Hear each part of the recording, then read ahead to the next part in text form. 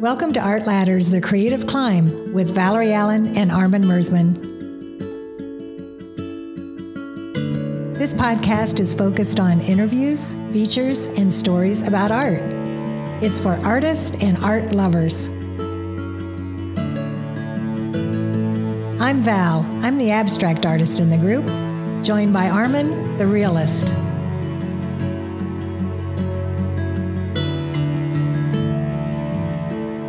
Hi, everybody. This is Armin, the realist of the group, and I'm here with Valerie Allen, the abstractionist.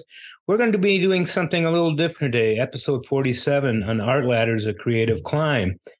For a long time, I wanted to do an interview with my father, Fritz Mersmann, who was an artist and also quite the character. But we tried playing with that, and it just didn't do what I wanted to do. So I'm going to talk about my dad, his artwork, his influence, and just some of the crazy things he said at times to me, which I talk a lot about those in class. He was a big influence, and he was quite the character.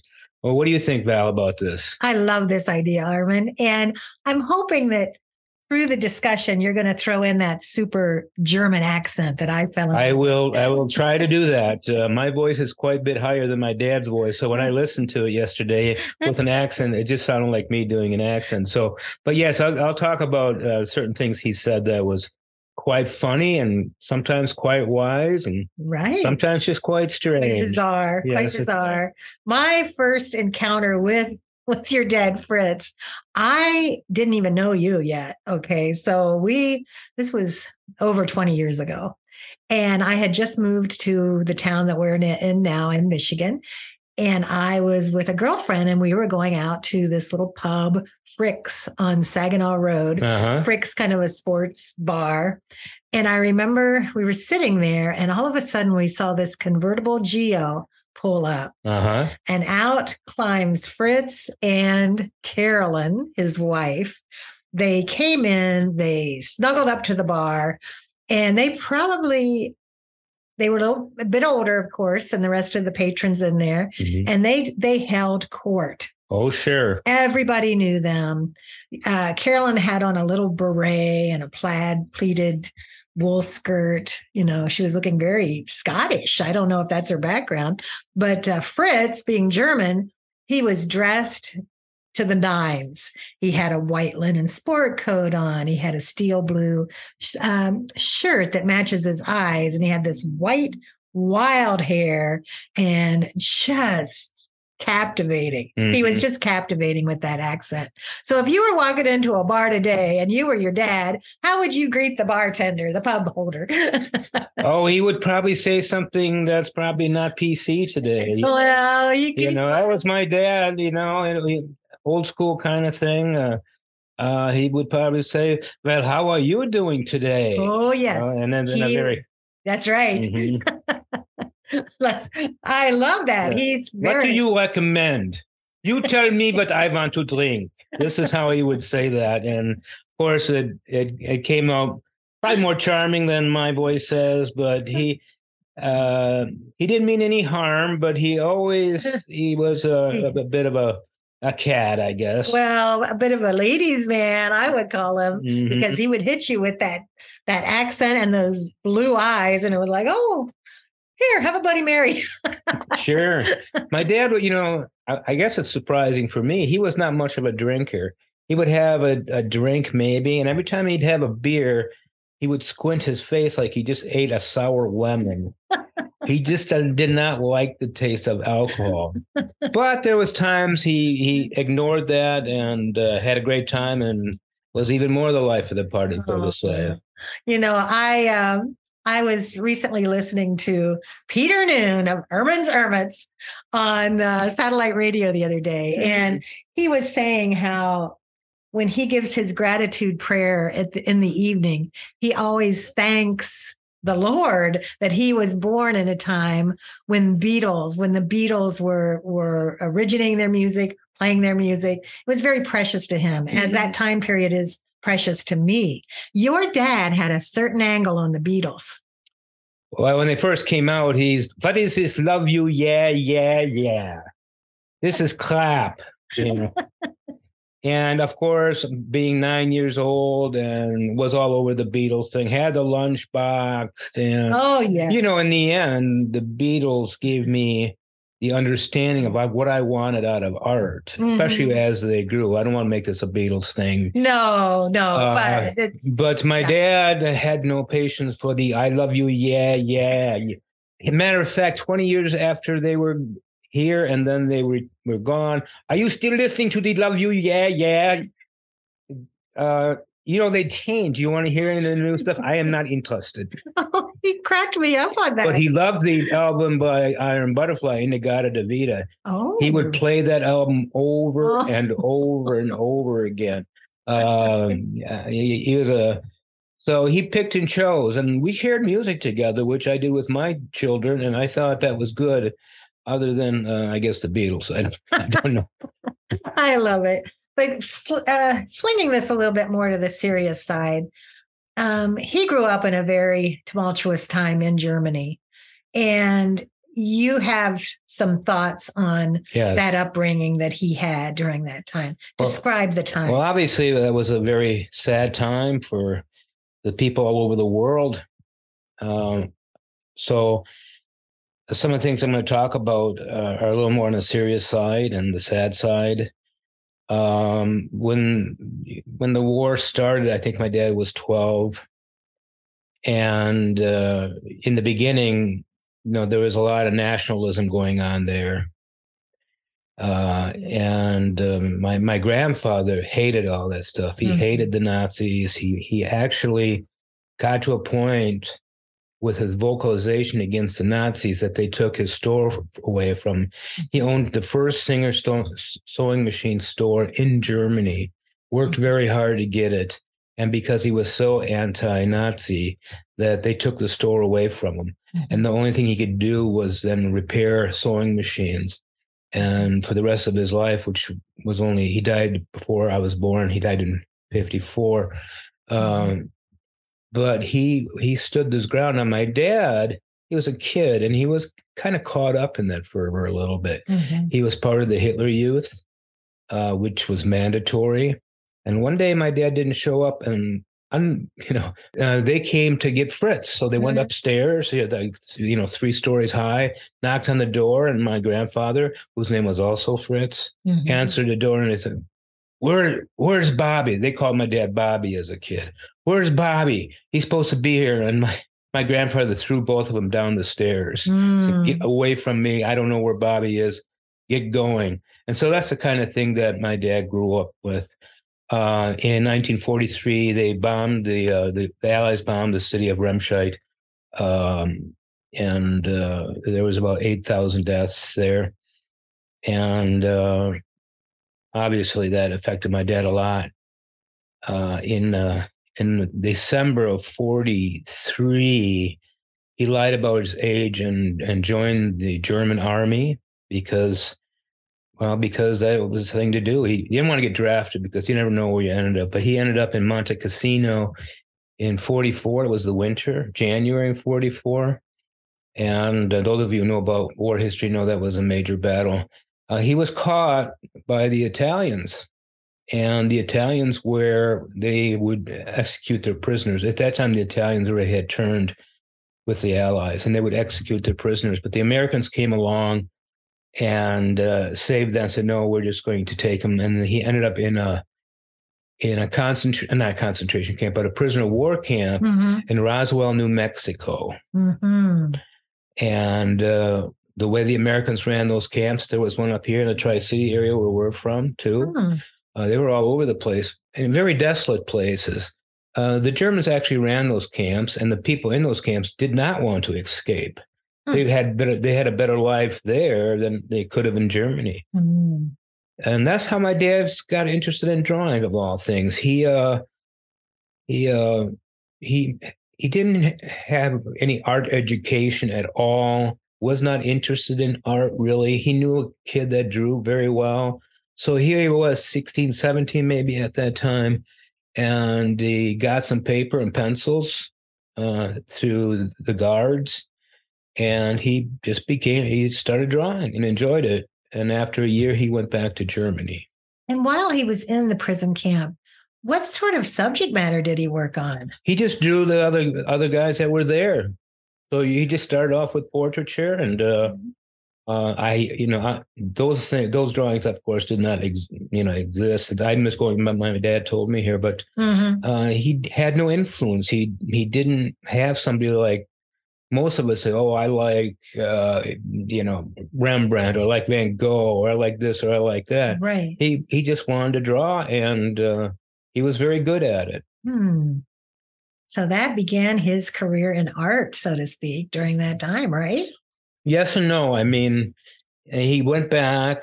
Germany had lost the war.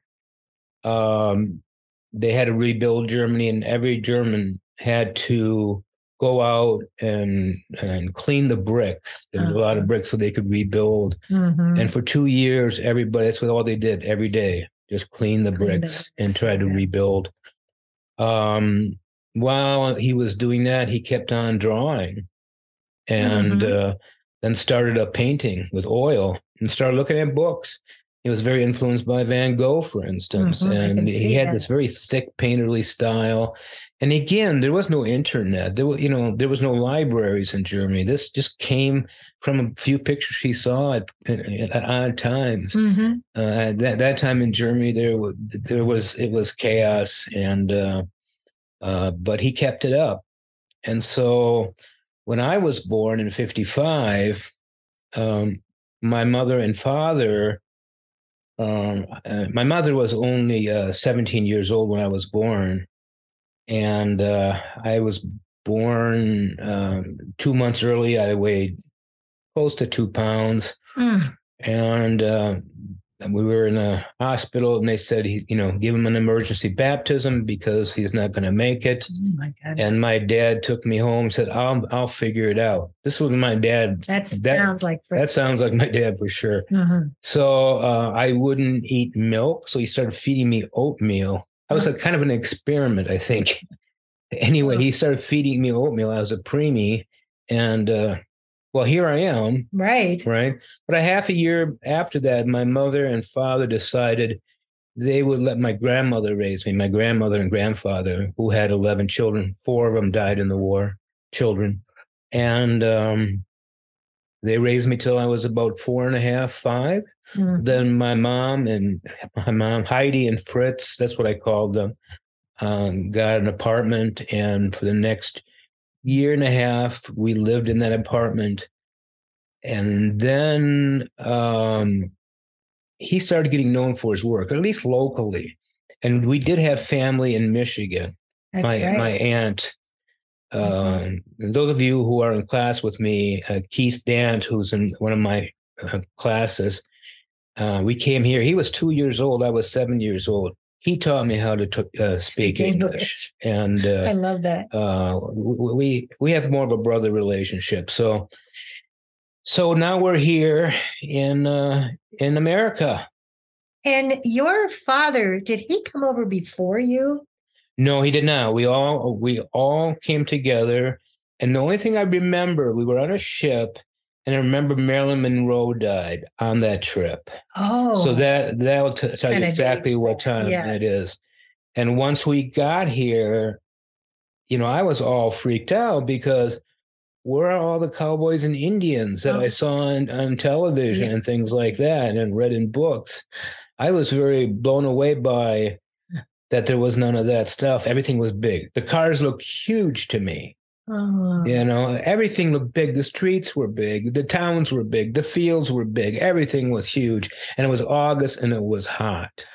And I remember my first morning, we were living at my uncle's at that time in Essexville, Michigan, which is, if you look at Michigan as a mitten, it's right in the thumb area of that.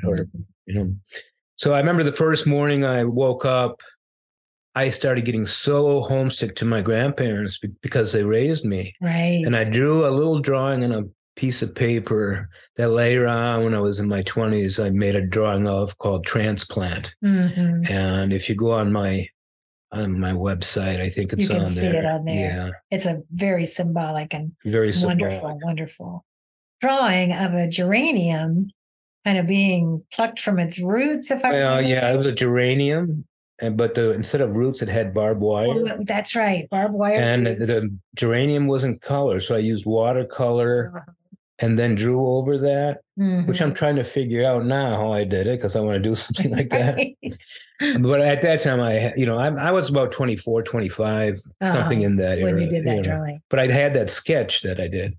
So it was symbolic. The sky has a heart in it. It's hard to see, but it represents my grandparents. The geranium represents me coming from Germany. And then the barbed wire was round and it was trying to fit into a square hole.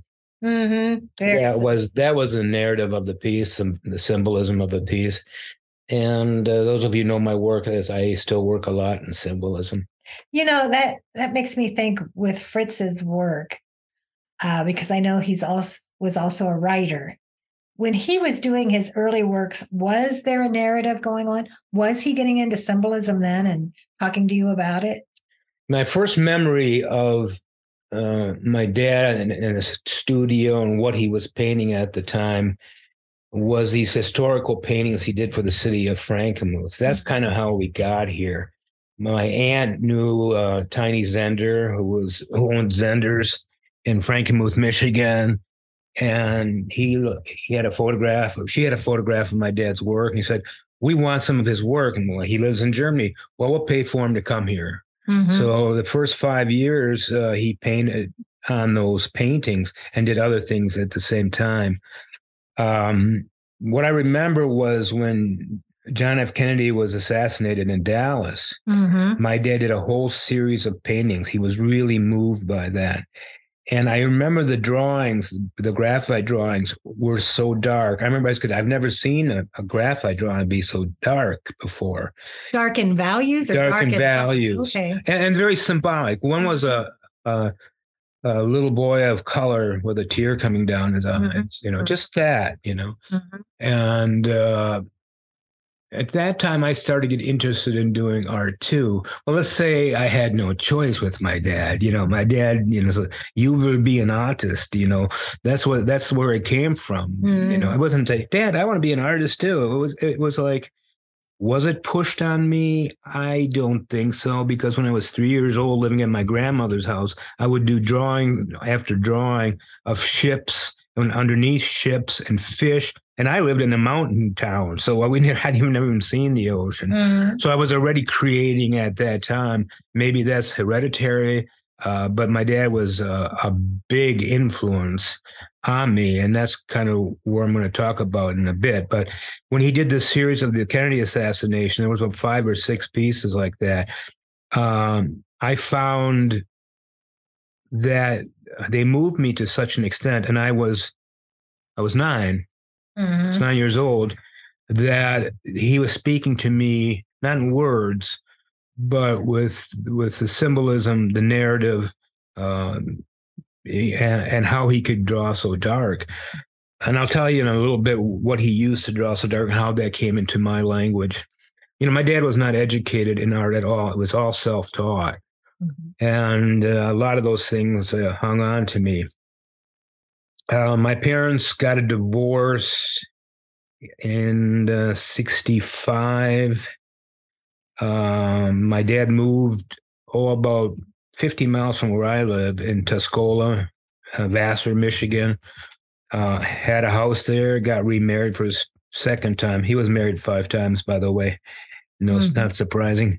Not surprising at all. No, I was trying to tell him, you could date. You don't have to get married every time, but anyway, you mind your own business. That's what we would say.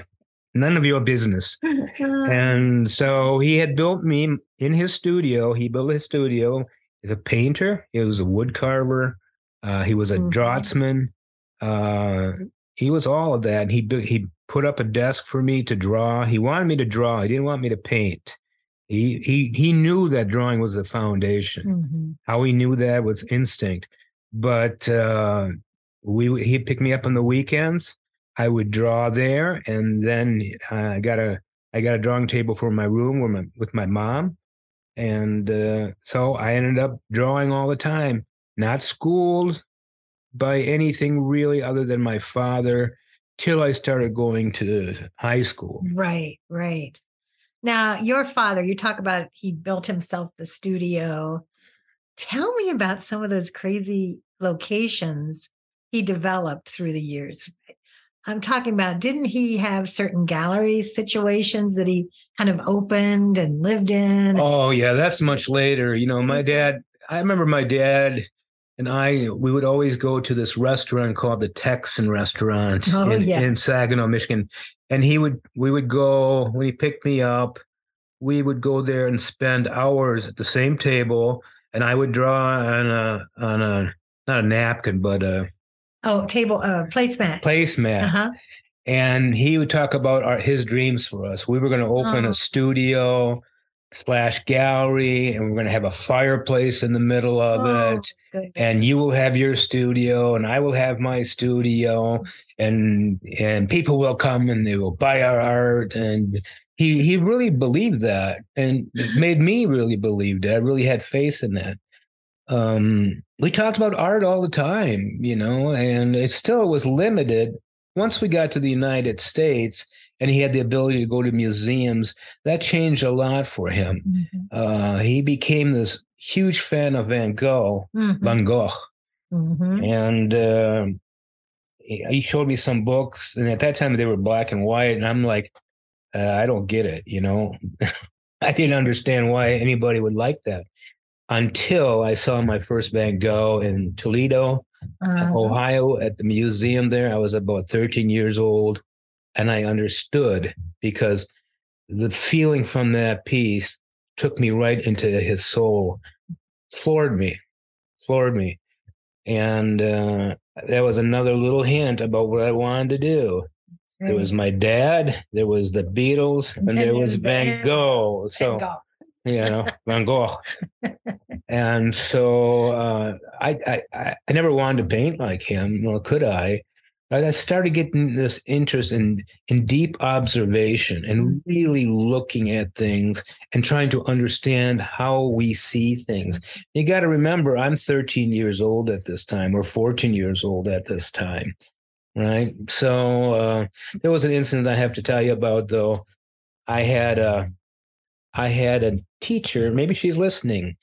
I was her first student in her first class. Oh, in an art class? I was in an elementary school. Oh, elementary. Okay. And she's now in her 70s or something like that. And she called me about a year ago. She said, Armin, I'm Mrs. I don't remember her name. I'm sorry. I had you in my first class. And she said, I've been watching your art career just flourish. She goes, you do so well. Have you ever learned to spell? I said, well, thanks a lot. But anyway, it's a side note, because I was going through all that stuff at that time. It was like, make Armin do the drawings. And I was that way because that's what I did. I really did. I didn't, it wasn't like I have to do it or I will die if I don't do it. Mm-hmm. It's just what I did. Mm-hmm. And there was a young man across the street from where I lived who couldn't hear, couldn't speak. And he was a good drawer, and we communicated through our drawing. Mm-hmm. So. And your father always said to you, you will be an artist, right? He always said that. And sure. I think that has definitely made an impact, of course. He had lessons for you. What was a typical Fritz art lesson for you? Well, here's an instance. I dared mess around with cartooning at one point, right? Because some of the kids were doing cartooning, and I thought, well, people like that. So I'm in the studio drawing cartoons, and he looks at me, what are you doing? I said, I'm drawing cartoons. It's like he caught me with a Playboy, What are you doing? And so he says, took the cartoon thing away, threw the cartoon away, and put up a glass with a fork in it. Says, now I want you to draw this.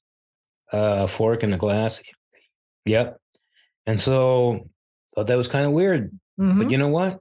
Learning refraction, learning how to see, getting the ovals right. That was his whole purpose. He didn't want me to waste my time on something that he knew I wasn't going to do. And I do remember him saying one thing that kind of opened my eyes to everything. I was doing some kind of a drawing. He looked at it and he said, Almin, he says, you have a style. I'm like, I have a what? What's a style? And he pointed out to certain things that I still do in my work today.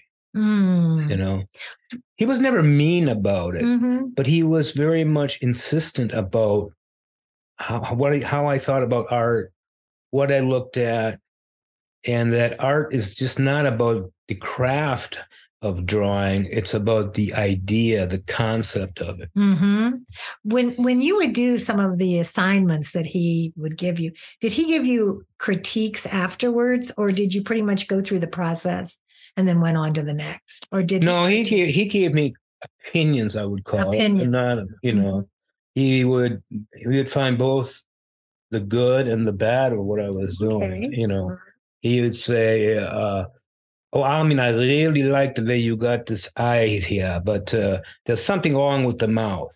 And I said, "Well, there's always something wrong with the mouth, isn't that Sargent saying?" Yeah, right. So, you know, he would look at it, and I think it's too big, too small, or whatever. And he also said to me something I tell my students: don't always try to fix something. Just remember what this was about, then go on to the next piece.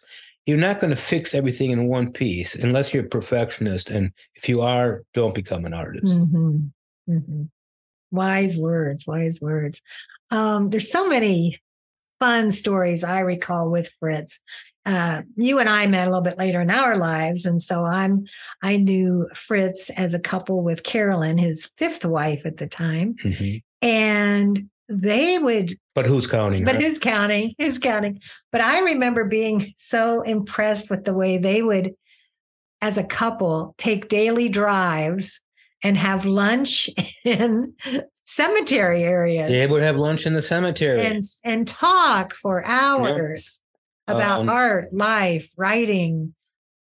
Deep discussions. Well, let me go a little bit farther than this. When I started going to high school, and then I went to Delta College here, community college, which had a great teaching team. I started doing everything backwards, and they would look at my work, and they were extremely impressed, but they would say something like, "Well, you can't use a drafting pencil. You have to use a wood pencil. We've never had people use drafting pencils. That's what my dad used. He figured it's the same weight, sharpen it, have different leads." And I would say, "Of course I can use a drafting pencil." Because my from the minute I stepped foot into a school, into a college, I decided, for me, I'm not after a degree. I'm after learning the techniques, old master techniques, drawing and painting as realistic as I can, because I eventually wanted to be an abstractionist, because I started falling in love with abstraction because we would go to museums all the time. Another thing my dad did not like, he did not like abstraction at all. Okay, so, but you wanted to learn everything in realism before you moved on. Was that it? I was really into the abstract expressionist. I was into Klein and Pollock and Diebenkorn and all those kinds of things, but I couldn't get there. I needed more foundation. So that's when I started really going to different schools and learning different programs. And at some point, after about 5 years, I was also, in the meantime, I was an illustrator in the Air Force before that. So we're kind of moving around a lot here. I want to show you how my dad is part of that. So when I got done with school, what I consider I was done with school, I wanted to do abstract art. And I did. For about 2 years, I did abstract art and found out it's not the abstraction that interested me. It's how you place things on a paper or on a piece of canvas. And I was very interested in realism. So why not use realism in more of an abstract way? And so that's kind of what I learned from that. And my dad understood. Later on, he became a little bit more sensible and understood abstraction after I told him what to look for. He was not educated in abstract art. And so he was kind of against it because he was kind of afraid of it, I think.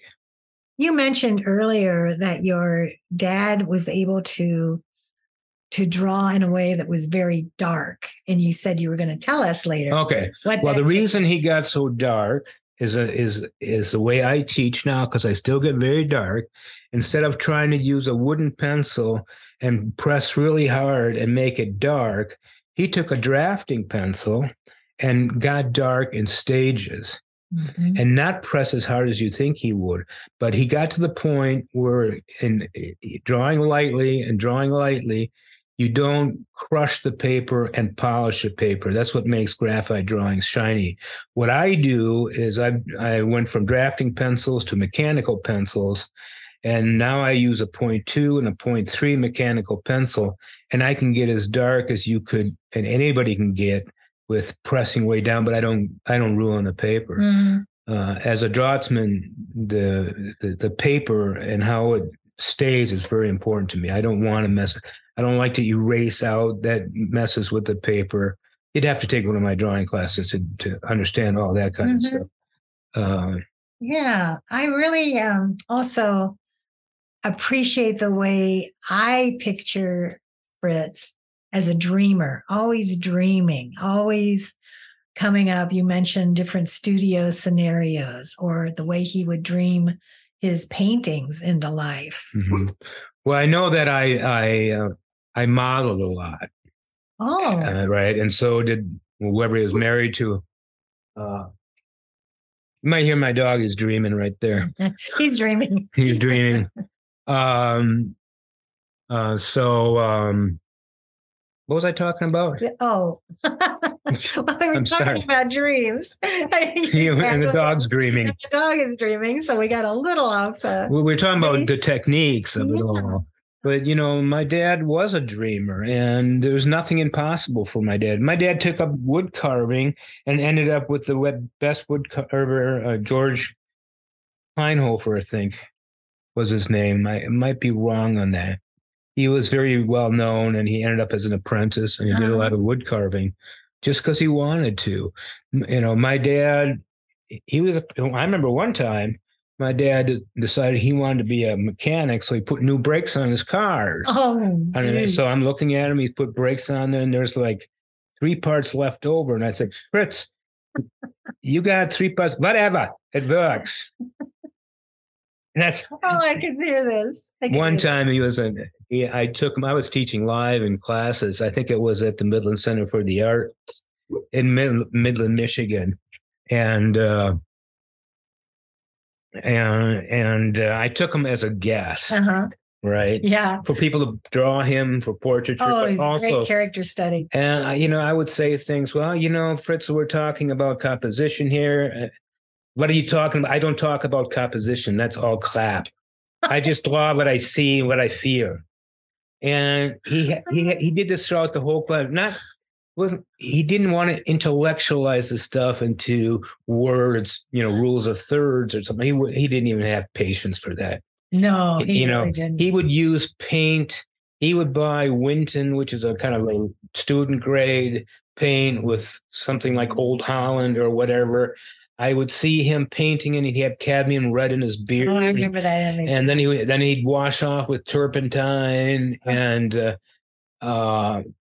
he did everything just the way he wanted to, and nobody could suggest anything else to him. I mean, I did once I started to go to school, and I started learning some ways to do things, and I tried to teach him those kind of things.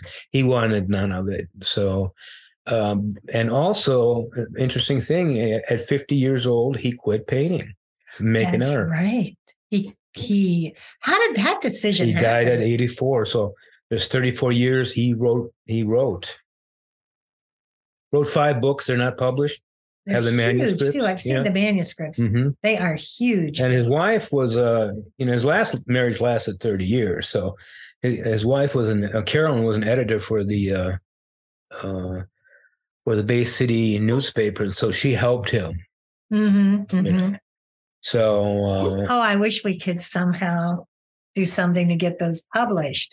I don't know what that looks like, but well, that's something that I don't even know if they're still in existence. They do. My stepsister has those. Okay. I hope somebody does it someday, but I don't know why he quit. I had my first big solo show at the Saginaw Art Museum, which I won through a show. Mm-hmm. And after that, he said, I'm done with making art, visual art.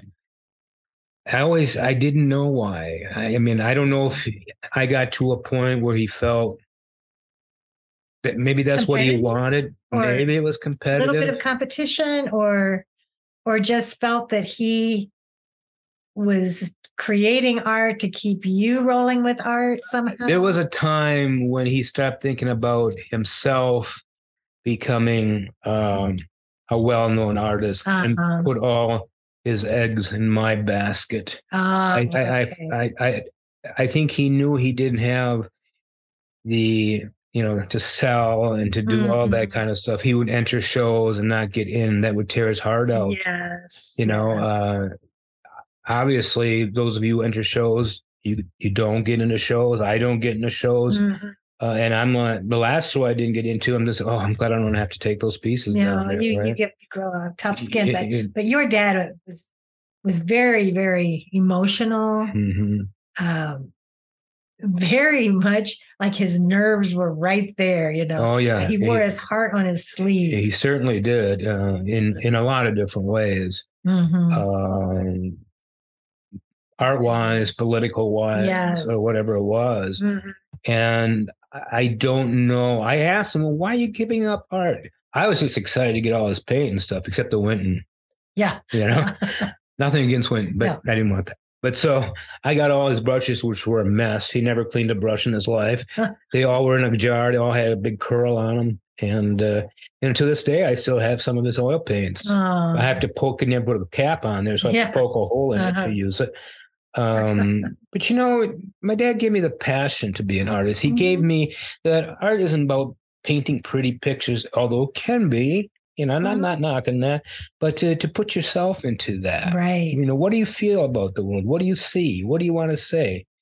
And then my dad, then all of a sudden he did a portrait of somebody's daughter, hoping they would buy it without having a commission even to do it, just on the hope he would sell. Yeah. Dreaming again. Yeah.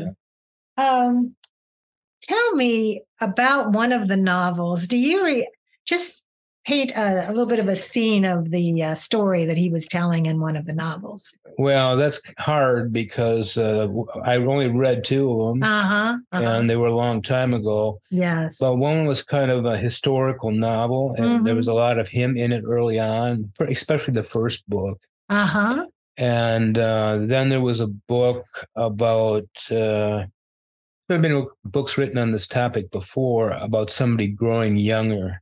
Oh, And, there was always a lot of him in it. There's always a lot of me in it, but it had its own take. Interesting. Yeah. So it was science, historical science, something kind of like that. The novels were, in a way, what he painted, and he had more breath to talk about his life in the novels than he did with a painting. I can see that. I also think he came to a point where he figured he couldn't learn anymore. And if you're an artist, and probably most of our listeners are, if you don't think you can learn anymore, then art becomes uninteresting. It becomes repetitive. Even to this day, I was working on a drawing last night, and I need to figure out how to make a different mark. And then I tried the big what if. Those what ifs came from Fritz. And people that take my classes, I say, what if? That comes straight from Fritz. Oh, gosh. I am so blessed that I was able to spend a little bit of time with Fritz. Yeah. When we were first married. And I always enjoyed their visits. They were always, just I think I can find one of his pieces to put on our show notes. If that's possible. I can put it on our Instagram. I'll put it on our Instagram. And yes, he passed away about 12 years ago. I've had some of his, and my sons have some of his work, and obviously he's missed, but I talk so much about him in my classes. Every time there's a subject that comes up, I talk about the Fritz. Oh, I got a Fritz story for you. And they asked me to do another Fritz story, do another Fritz story. So right now I could probably talk about 100 of them, but we don't want to go on this forever. If you're lucky enough to have a parent that was in your court, like I did. Yeah. That makes such a big deal. Mm-hmm. Now, my mom and my stepdad wanted me to get a job at GM. Mm-hmm. Obviously, for a parent, that was good at that time, made a lot of money, overtime, all those kinds of things. They weren't wrong. That was just their opinion. My dad said, you'd hate it. You wouldn't last a year in it. Mm-hmm. If you're anything like me, you wouldn't last a year in it. And he was right. He was right. I remember when I was already in my 50s, and he would call me up. I mean, are you still making art? I go, no, I'm bowling now. What do you mean, am I still making art? Of course I'm still making art. I just wondered. You're not doing that cartooning, are you? Hey, and as we close this out, Armin, and let's say Fritz was right here with us, which I sure wish he was. What would he tell all of us artists right now? What would Fritz be telling us? He'd tell us to believe in ourselves and reinvent yourself. You need to believe in yourself. You need to have strength, and don't listen to what other people tell you. Listen to what I tell you, but not what other people tell you. He was such an important character. And I hope it's a little different than we wanted it to be. We wanted to interview Fritz with the whole accent thing, but it wasn't working out. I think this worked out great. So this is also for people. It's not just about myself and Fritz. It's about you and the people that hugged you and had faith in you and believed in you. Mm-hmm. That might have been a parent, a friend, whatever, right. And we all need that kind of thing. And that's how this particular show started to happen. Val and I were talking on Saturdays and Sundays about art, and we are each other's mentor, just like Fritz was mine, Val is mine, and vice versa. And we had these great subjects, and said, okay, let's do a podcast. And here we are at 47. And please tell one person about this show, because we want to make it as big as we can. We're having a fun time with all of this, everybody. What about you? I mean, just to wrap up, were your parents, were they involved in your art? Oh, yes. Not to the extent that Fritz was with you, but definitely. And I really like that you say to everybody, think about the people that are supporting you emotionally and in all other ways right now, and hold them dear to your heart, because as artists, we need that. We need that support. So kind of take a moment, listeners, to figure out who those people are. If they're gone, just remember them and pay homage to them. If they're still here, talk to them more, ask them about your art. It's very, very important. And before we go, we are both starting something new. It's being mentors on Mastrius. Yes. And you'll put it on the show notes. Yes. And that's what I want to be to people, is a mentor. Now, just like my dad was. My dad didn't teach me the techniques of drawing very much. They came from me by watching him, but they came solidly from me. But he was my mentor. Right. So I hope, being a teacher is one thing. It's about teaching technique. But mentor is being there. What do people want to do? And can I help them through that? Right. And so that's why I wanted to do this mentorship through Mastrius. Mastrius.com, everyone. We both of us have sessions starting up on May 2nd. The group size will be small, 8 each. And we're looking forward to starting this adventure with everyone as mentors. So think about it. Go to that. I'll put it in the show notes as well. I also want to give a shout out to our sponsor, Golden Apple Studio and Residency. I'm going there in July. I'm looking so much forward to it. While I'm there in July, I will be giving one of my golden presentations that will be free of charge. So if you live in the New England area or Maine, and it's going to be the Wednesday, July 12th at 2:30 p.m. at the Golden Apple Residency. I'll put more information on the Golden website and my own website. You'll be seeing it pop up. So think about attending that free lecture that I give. And it's going to be fun to do it to the main audience. I'm looking forward to that. But 2024 is the next slot that they're taking registrations for. And I know artists who've recently been admitted. That's filling up fast, too. It's starting to fill. Mm-hmm. It's not too far to think about, and you'll have a lot of time to organize your thoughts. It's an amazing place, so check it out. It really is. And you can reach the director and artist, Shelley Stevens, at SNSTEVENS at goldenapplestudio.com. That's SNStevens at goldenapplestudio.com. And thank you very much, listeners, for can I put one more thing in? Sorry, one more time, fast. As I'll be offering quite a few summer workshops and classes. Oh, yeah. And they'll be coming up on my Facebook page and my website within the next week, maybe 2.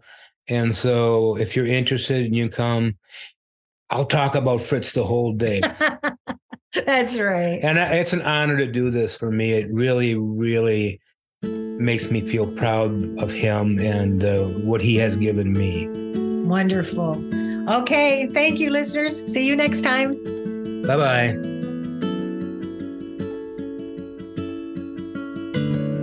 Thank you for listening. You can find our past and future episodes at anchor.fm, Spotify, and Apple Podcast. Be sure to follow us on our Facebook page, Art Ladders, The Creative Climb with Valerie Allen and Armin Mersmann. Special thanks to our producer, Taylor Kramer of Cold Shower Media. And check out our websites, ValerieAllenArt.com, ArminMersmann.com. Stay creative, stay curious, and we'll see you next time.